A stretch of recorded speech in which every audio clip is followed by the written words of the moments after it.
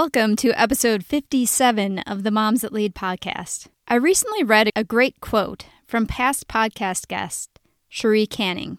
It said, "Leaders who don't listen will eventually be surrounded by people who have nothing to say." It's not news to us that listening is an important skill as leaders or as moms. But do you know just how powerful it can be? In this inspiration episode with President and CEO of Meals on Wheels Montgomery County, Summer Day, not only will you get to hear about the impactful work that her organization does for homebound seniors, but you'll also hear how she's used listening to develop a passionate team and to navigate the team through potentially divisive issues that are common in our current time. Not only that, you'll hear how listening to her clients has led to innovative programs that have met important needs for the community. Finally, we also had the opportunity to talk about one of my favorite topics, the health benefits of volunteering. Summer has almost 20 years of experience in public relations, communications, administration, and planning across diverse industries, with the past 11 being in the nonprofit sector. She's a mom to 2 college students and a new empty nester, and a longtime resident of Montgomery County, Texas. She's a passionate advocate for senior needs and an inspiration to many, including me. I hope you enjoy and learn from our conversation. But first, in case you're new here, let me introduce myself and tell you what Moms That Lead is all about. Are you ready to jump off the hamster wheel and finally listen to that voice inside that says you were meant for more? Are you ready to replace overwhelm with calm and clarity, self-doubt with confidence, and mom guilt with connection? Then you're in the right place. Welcome to the Moms That Lead podcast, where we know that moms have a unique ability to be world changers, and that leadership is not about position, but instead, if your actions inspire others to dream more, learn more, do more, and become more, then you are a leader. I'm Terry Schmidt, your host and leadership mentor, determined to bring you the inspiration, motivation, and practical tips to help you live your best life. I'm a corporate leader and coach turned nonprofit founder. My family's journey to completing an Ironman triathlon changed my life forever, and I want to be your friend on the journey to gain the clarity, confidence, and connection that I gained from that experience. So if you're ready to ditch mom guilt and activate your strengths, let's jump in. Welcome, Summer, to the Moms That Lead podcast. I'm excited to have you on today. I gave my audience a little bit of an intro into who you are and what you do, but I would love to hear your story from your perspective, how you got to where you are today, what you do, how you lead in the community, what your family's like, what you like to do for fun, anything you want to throw in there. Well, thank you for having me. I'm happy to be here. So yes, my name is Summer and I'm the president and CEO of Meals on Wheels Montgomery County. I've been with this organization for 5 years now and have a long background in nonprofit. I came from United Way, where until this job, I said that was the best job I ever had. A lot of program that did home repairs for elderly and disabled. And ironically, some of those folks that I helped back in that program are on the Meals on Wheels service now. So I get to see them again, which is always a lot of fun. I love this community. I love being in a capacity to really make a difference and serve the community. So it's a great honor for me. As far as personally, I have 2 amazing kiddos. My son is 22 and he's at Texas Tech and still figuring out what he wants to do. And my daughter is 18 and she's a freshman at Corpus Christi A&M. So for the first time, we're empty nesters, which is a strange but kind of cool feeling. I can imagine. So they're on opposite sides of the states doing opposite kinds of things, but they're both excited to be in this next chapter of their life. And then my partner, Kelly, we've been together 7 years and our favorite things to do are travel and cook together, hang out by the pool, relax, be with friends, typical stuff. Mm-hmm. We're looking forward to getting back to traveling again. That's for sure. Yes, I think many of us are looking forward to getting back to travel again. Definitely. Well, that's exciting. A new phase of life, not just for your kids, but also for you. It is, yeah. It's a little different. I panic a little when my phone rings and it's them because I'm so used to the texting world. They never Mm. ever called me, and so it does panic me a little when the phone rings and I'm like, "Are you okay?" Yes, mom. I'm not in jail. I'm not in the hospital. I just have a question about the microwave. Okay, I can handle that. The simple things. It Yeah. is, yes. And in terms of your career, did you always want to be in the nonprofit sector? Yeah, it kind of found me. I've always been an explorer and a person for mission type work. And I went to college and got my degree in communications, not really sure where that was going to take me. And I worked in the for profit world sector for a while, but there was something missing, something calling me that I wanted to do something, in my opinion, bigger. And when the opportunity came for the position at United Way, that was probably 13, 14 years ago. I was super excited about it. I thought, wow, boots on the ground, getting to actually do something that makes a difference and seeing it was really exciting to me. And I interviewed for the position. I was so just hoping I would get it. And when they called me back to tell me that I'd gotten the job, I immediately said yes. And my boss then, Vicky, she was so funny. She kind of laughed and she said, Summer, don't you even want to know how much you're going to make? And I said, I don't care. I just want this job so bad. And so it was definitely a huge part of growing into the nonprofit community, and also a great experience for my children because they got to see a whole nother different side of life in Montgomery County, and things that they would have never seen otherwise. And we had done mission trips overseas, but when you see it in your backyard, it's really changing, life changing. So I'm really fortunate and grateful that my kids got to have that experience too. Mm-hmm. Ellie always jokes she could build a wheelchair ramp in her sleep now. And I said, you probably can. Yeah, but I think, as you mentioned, even more important than being able to build that wheelchair ramp is just the recognition of what's going on in your community and the need that is there, even if you don't see it when you're, driving back and forth to your normal places every day, that there is that need. And there may be a time where you're in need too. So just recognizing that that's part of the community, I think is so valuable for kids. Absolutely. I think they always look to, serving the third world countries. And I'll never forget, we helped a family with 5 kids, and they were living in basically a shanty, not even 10 miles from our house. And they had no running water.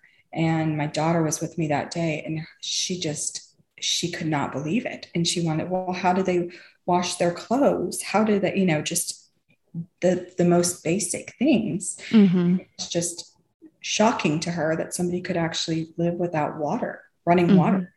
And so that was a project that took us about 2 weeks because we had to build a 200-foot trench and lots of stuff. But wow. The pictures I have of when they turn on that faucet and kids touching the water and getting so excited. And I have this picture of my daughter's face that will forever be ingrained in my memory of her just looking like, wow. I mean, to them, it was better than Christmas, and they all wanted to touch the water. And this is 10 miles from our house. And, those kind of things are life-changing. They are. And to have something so concrete too, I think that's just beautiful. And I can imagine that picture and how impactful it's going to continue to be, both in both of your minds, but also to have a physical memory of that moment when it kind of just all came together, and she's recognizing how this occurs in her community, and also feeling the power, being empowered to do something about it, and feeling like she was able to make a difference. Absolutely. Thank you for sharing that. And thank you for sharing a little bit more about your career journey too. I think it's a sign, definitely, when you accept a position before they tell you about the compensation that maybe this is where you're supposed to be. And I think a lot of times being able to have a job that fits in with what we feel our purpose is way more valuable than having a job that pays very well. I know obviously we have to be able to support ourselves and our families, but Sure. there's something to be said for that being second to just being excited about the job itself. And I hope my kids carry that through their college career, because it's something that I told them. My son went through different phases of what he wanted to study because it was all about the dollar amount. And I can make this much money if I'm a pilot. I can make this much money if I go into engineering. And, we spent a lot of time talking and reflecting about it. And I said, you can, absolutely. And money can buy things that make you happy, but the real joy in life comes from finding your passion and where that will take you. And I said, my story, and, I worked in the for-profit sector and made a lot of money and was very successful, but there was a missing piece for me.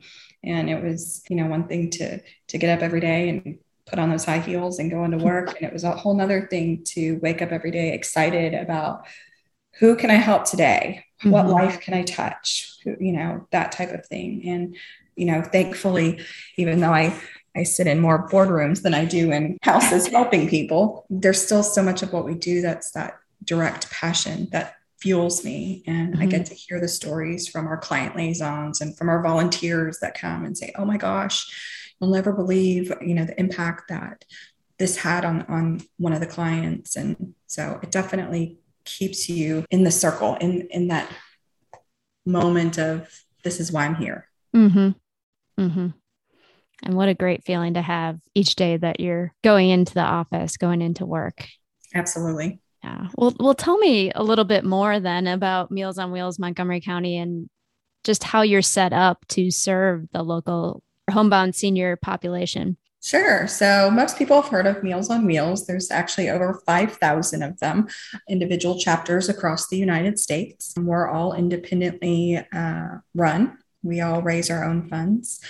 Some of us belong to the national organization, and what the national organization does for the local Meals on Wheels is they advocate on a federal level for those federal funds. It's called the Older American Act dollars. And very important piece, because a lot of us do rely on federal funds. Our local chapter is supported also largely by the community, by the county. We have fundraisers that we do, but a lot of it's individual gifts, people that have a specific connection with Meals on Wheels in some way, shape, or form. It touched their life and they want to give back. We serve the entire Montgomery County, which is over 1,000 square miles. So that's a pretty big feat in itself. We couldn't do it without the community. I say it truly takes a village to run our organization. We have about 200, a little over 200 volunteers every single week that deliver the meals out to our clients. Right now, we have about 800 clients on our home delivered meal service. A lot of people don't realize that we actually have other programs too. We offer transportation, which is critical in our community because there are so many rural pockets that they have no access to public transportation, and they have critical needs like dialysis. And so we have over 100 clients that we take to dialysis 3 times a week that would have no other option other than ambulatory service, which then would rely on taxpayer money. So it's a huge burden lifted off of the community as well for us to be able to take care of those folks. And then previous to COVID, we had congregate dining at 3 locations in the county. So this is for our more mobile seniors. They perhaps still drive and can get around, and they come for the same meal that our home delivered meal folks get, just in a community setting. And they play game, bingo, and learn about topics related to them, such as fall prevention and fraud. That's a huge issue among the senior population, is the telephone calls and that type of thing. Right now, we're doing congregate through drive-through, so they can come pick up their meals, but we're not actually going into the centers yet. We're hopeful that maybe in January, we'll be able to open that back up. Our seniors rely so much on the socialization. And I think it's actually been an interesting talking point during this time is the world really got to feel what social isolation does and the toll it takes on mental health. And so it became a speaking point for us to say, this is what our seniors live every day with no hope of it changing. And for many of our seniors, the only person that they see is that person that knocks on their door to bring a meal. And that means the world to them. Just having that connection. And then it also is a safety check because our volunteers get to know their clients. And so they can say, you know what, Miss Alice was wearing the same clothes she was yesterday. That's not like her. Every one of our clients has an emergency contact. And so when we get information like that from a client, from a volunteer, we can immediately contact, for instance, Miss Alice's daughter, something going on. Mom was supposed to go to the doctor. I don't know if she ever got in. Okay. So, that type of thing. Or so-and-so didn't answer the door, and call their emergency contact. No, they should absolutely be home. There's something amiss. And we've had several times we've called the ambulatory service, and our client had fallen and was laying on the floor. And we had one in particular I'll never forget. He said, but I wasn't scared because I knew when I didn't answer the door that they were going to tell Meals on Wheels and they would come and find me. And so there's a saying, it's more than a meal. And that's just one example of how much more it is than a meal. The breadth of services that you provide under the umbrella of Meals on Wheels, I think is amazing. And people are hearing the name are going to think that it's just a meal, but I love your tagline that, more than a meal because of everything that you're providing. And I know you do quite a bit for veterans also. We do. We have over 120 veterans on service. We're actually so fortunate to be able to have some World War II veterans on our service. Wow. So what an honor to take care of those that once took care of us. And our oldest client on service is 105. It's amazing to me to still be at home and being able to take care of yourself independently, which is our goal, to keep them there as long as they can, and how much that meal means to her. And something else that people don't realize that she told us, she said, I love it when my volunteer comes because then it's a reminder that I'm supposed to take my medicine. And so again, it's the visual reminders of, okay, it's time to eat. When I eat, I need to take, this medication, whatnot. As you know, we also have a program called Animeals where we provide pet food, dog and cat food to our clients that have pets and are requesting food.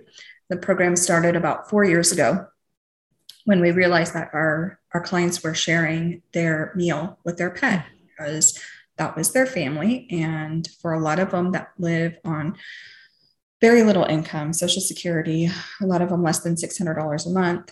If you're having to choose, between food for your pet, if you can share your food and your prescription, what are you going to choose? And so now every one of our clients that wants it can have pet food. We deliver it a couple times a month. And we have over 200 clients that receive dog and cat food. I think we send out about 1,200 pounds a month of animal food. Wow. So it makes a big difference. We have our breakfast bag program, something else that was born when we heard of a need. Some of our clients weren't taking their morning medicine because they didn't have the food. And so they were waiting till lunch until it showed up. And some of them need to take it first thing in the morning. And without food, it upset their stomach. So we started the breakfast bag program for the seniors that were interested. And so that's your granola bar and applesauce, juice box, that type of thing. And so when they wake up, they can have some nutrition before we show up with our daily hot meal. I love the way that you discover these needs and find creative ways to meet them because you are truly serving the needs that are out there and innovating, doing what's best for the people that you serve. Absolutely. And like I said, it's a community-driven operation. Our breakfast bag program, our Animeals program, they are 100% volunteer donated. We do not purchase any of that food. And they keep our shelves full. And so that's really a testimony to our community and the way the community cares for the senior population.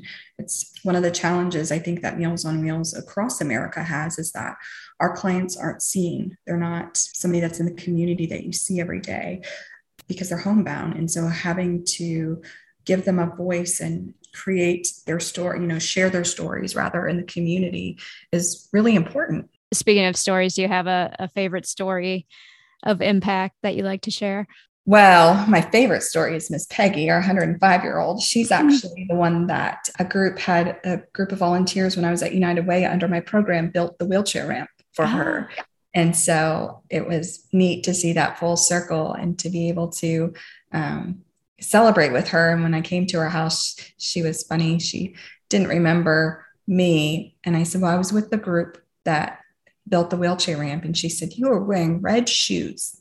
And I said, I wore red Tom's shoes. Oh my gosh. And I said, it's so funny, but she remembered that. She said, I remember because I thought they were so beautiful.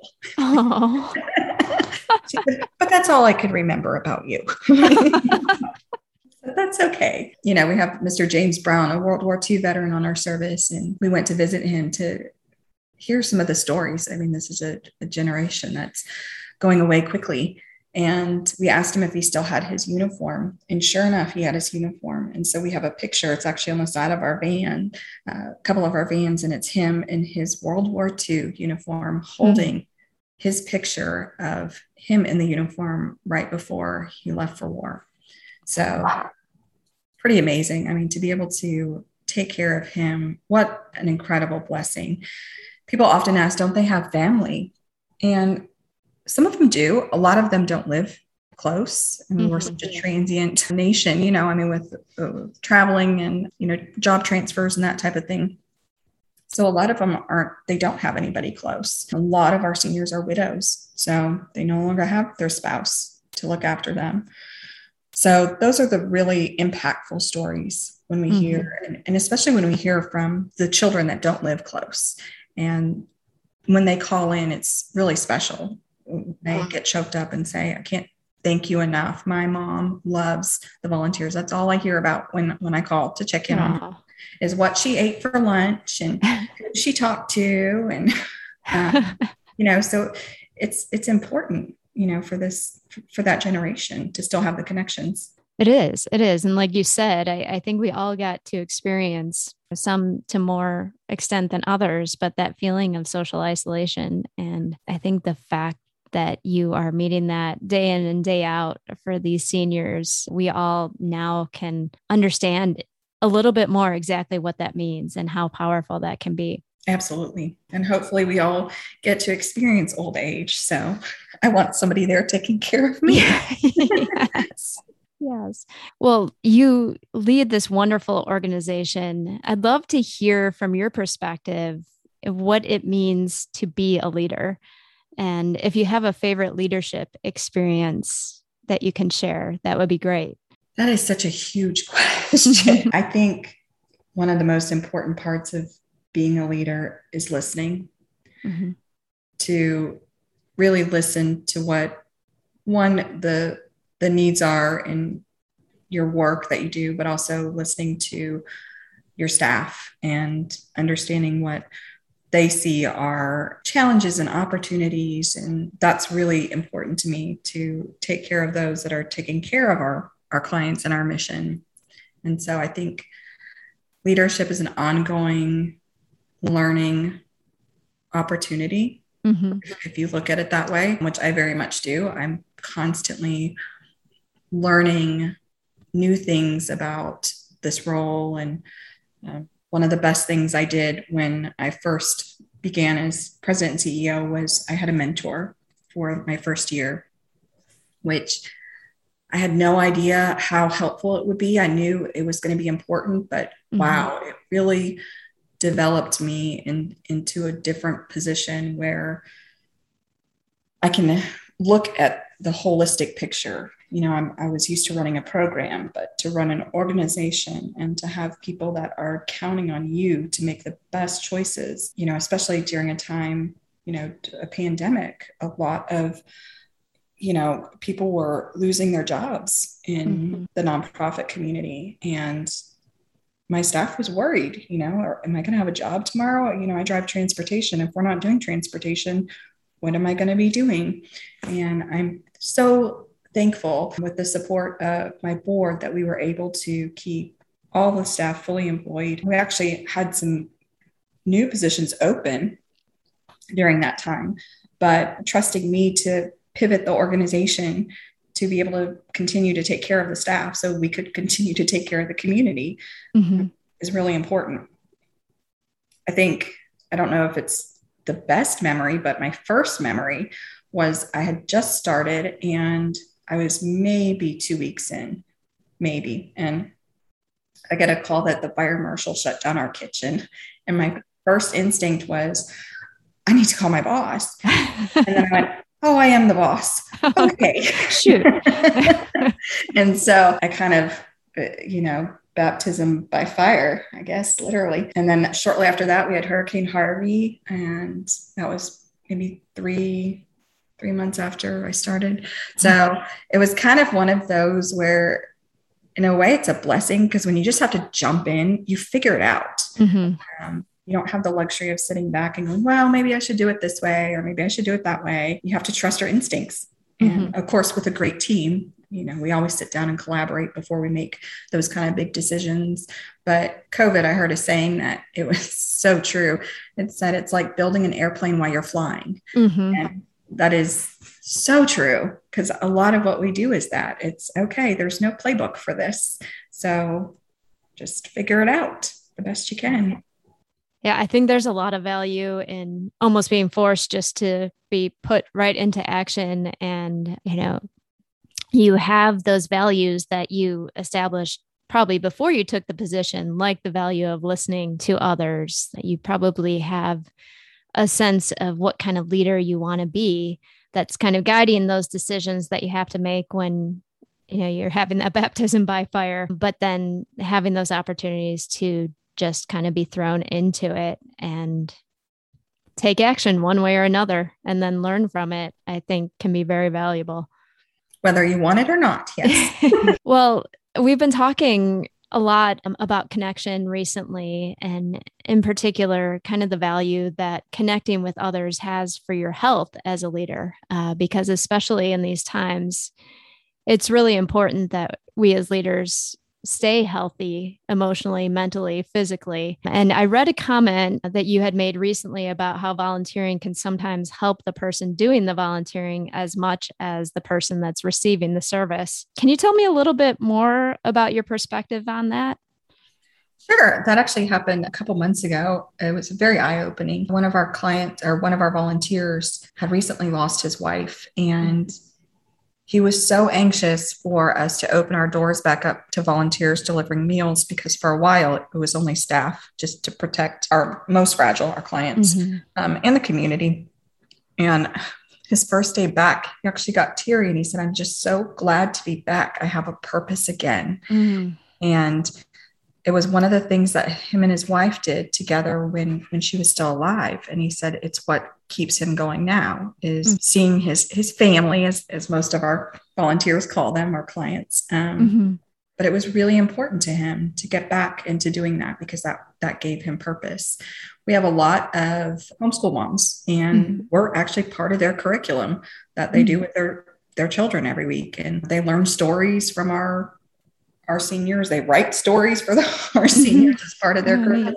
But, the act of service is part of what they do. And so that's really important. We have businesses that take on a route, and they have different employees go each day. And it's a huge morale booster for them. We found they come to us and say, thank you for this opportunity. It doesn't cost them anything, but it's a way that to get their employees engaged in the community on a regular basis, and then they become attached to the clients. When they come back, okay, so-and-so out of the hospital yet? How did so-and-so look? They all check in on their route, their people. So it means different things to different people, but I think it's so important to recognize the value that it has on the volunteers as well as it does the clients. Yeah, I agree. And, there's even research about what it kind of does to your brain, and how it, increases empathy and hope, and reduces anxiety and fear to be in service, to do kind acts. And so I hear that playing out through all of your examples of the different groups that are coming in to volunteer. Yes, we're doing it because we want to do something good for others, but it could also help us to stay healthy, help us to feel less isolated and less anxious and more connected as well. Absolutely. Well, tell me what you've learned about leadership, and in your attempt to spread your passion for serving seniors and veterans. What have been some keys to kind of spreading that passion to your donors, to your volunteers, to your staff? think one, I would like to say I have the most amazing staff. They are incredible, and passion is what drives them, which is so important. It's not just a job. I mean, they show up ready to help no matter what the situation is. When we lost all the food in our refrigerator and freezer, I was thinking it was going to be me, a team of one, going up there and mucking things out. Oh my gosh, every staff was texting me, when are you going up there? When can I get there? When can I help? And this is on a Saturday. That it's just, they are very passionate about the mission. And I think that definitely drives our organization. I think, honestly, just being a storyteller, I think that's one of the strongest aspects of leadership, is being able to tell the story and share the stories. People connect with that. They understand that when they can hear about a specific person and what they're going through and how this impacted their life.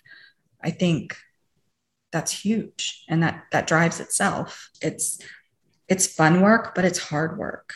And you have to believe in what you're doing standing behind that 50-quart pot of soup that you're stirring, and you're super hot in the kitchen, and you have to believe in the end result. And so, a story that I tell is John, our head chef. He came to the organization just in the middle of kind of a change in his life and his personal life, and just looking to give back. And he has a degree from Sam Houston in some kind of technology, digital technology, something outside of my wheelhouse. And he came to work, just started as a line cook, just chopping the vegetables. And he became so passionate about the nutrition side that he actually put himself through culinary arts school all on his own after work for 2 years. Wow. Just so he could learn more about the senior nutrition and what all goes into preparing healthy meals.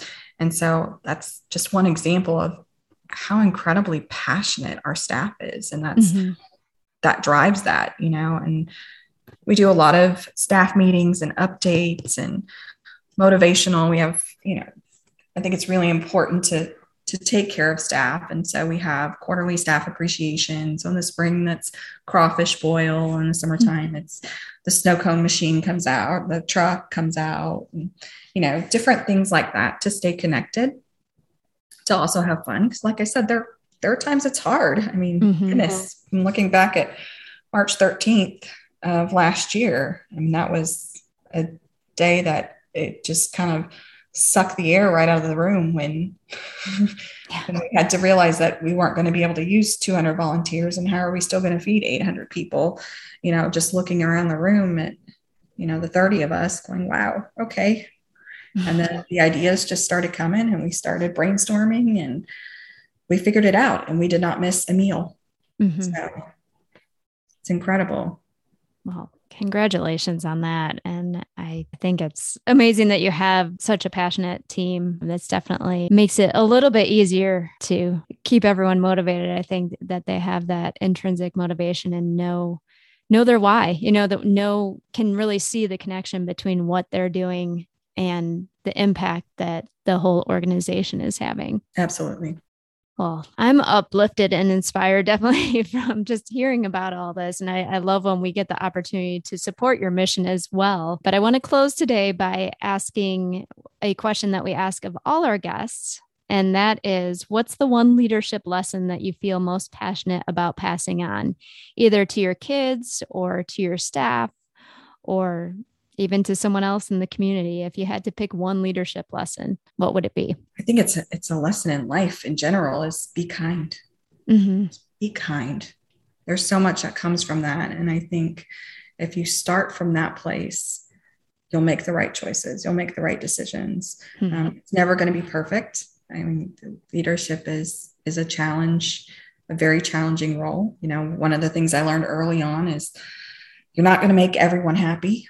There are going to be people that disagree with the decision or think it should be done a different way. But if you always start from kindness and every quality that word entails, then I think you'll be successful. So I'm interested in the juxtaposition there that some people may see in that you mentioned there may be times when not everyone is happy with your decision. I can see people thinking, well, isn't being kind making sure that everyone's happy with the decision? How do you navigate that when people aren't happy with the decision? But what does kindness look like in that situation? I think it's different for each situation, to be honest, but it's the reality of running an organization where you have a lot of different personalities and a lot of different perspectives.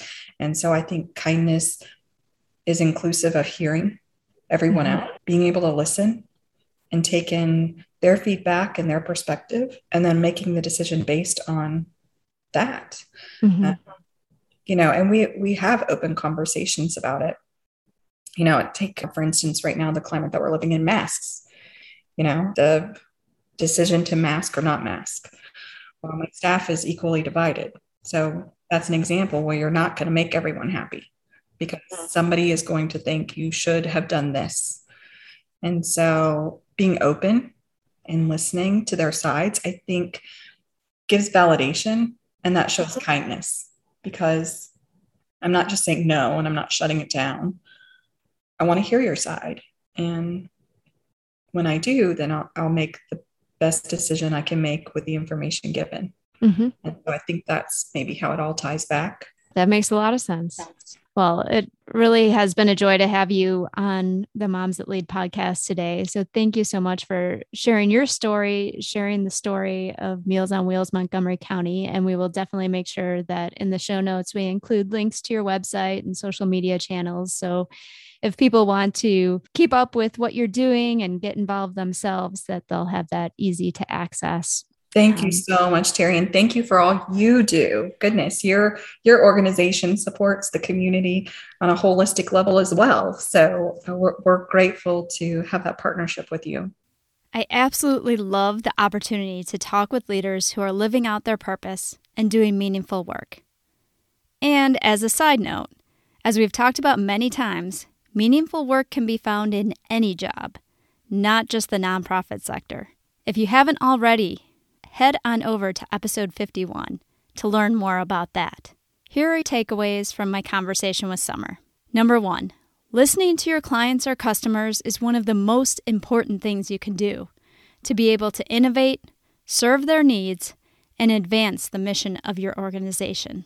Number 2, the social isolation that we've all experienced to varying degrees in the past year and a half is something that homebound seniors experience every day. Meals on Wheels Montgomery County is addressing this by providing so much more than a meal. If you're inspired to, reach out in your community to see how you can help this often forgotten population. Number 3, sometimes, to move forward as a leader, you have to have faith in your values, strengths, and passion, and just jump into situations that you don't feel quite ready for. And number 4, listening to your team members or your kids, especially when they have differing viewpoints, helps them to feel heard and valued, and helps you to develop passionate and connected teams that can weather the most challenging and divisive of times. What will you do this week to take advantage of the power of listening? Let us know on Instagram over at We Are Moms That Lead. And as always, until next time, lead with love.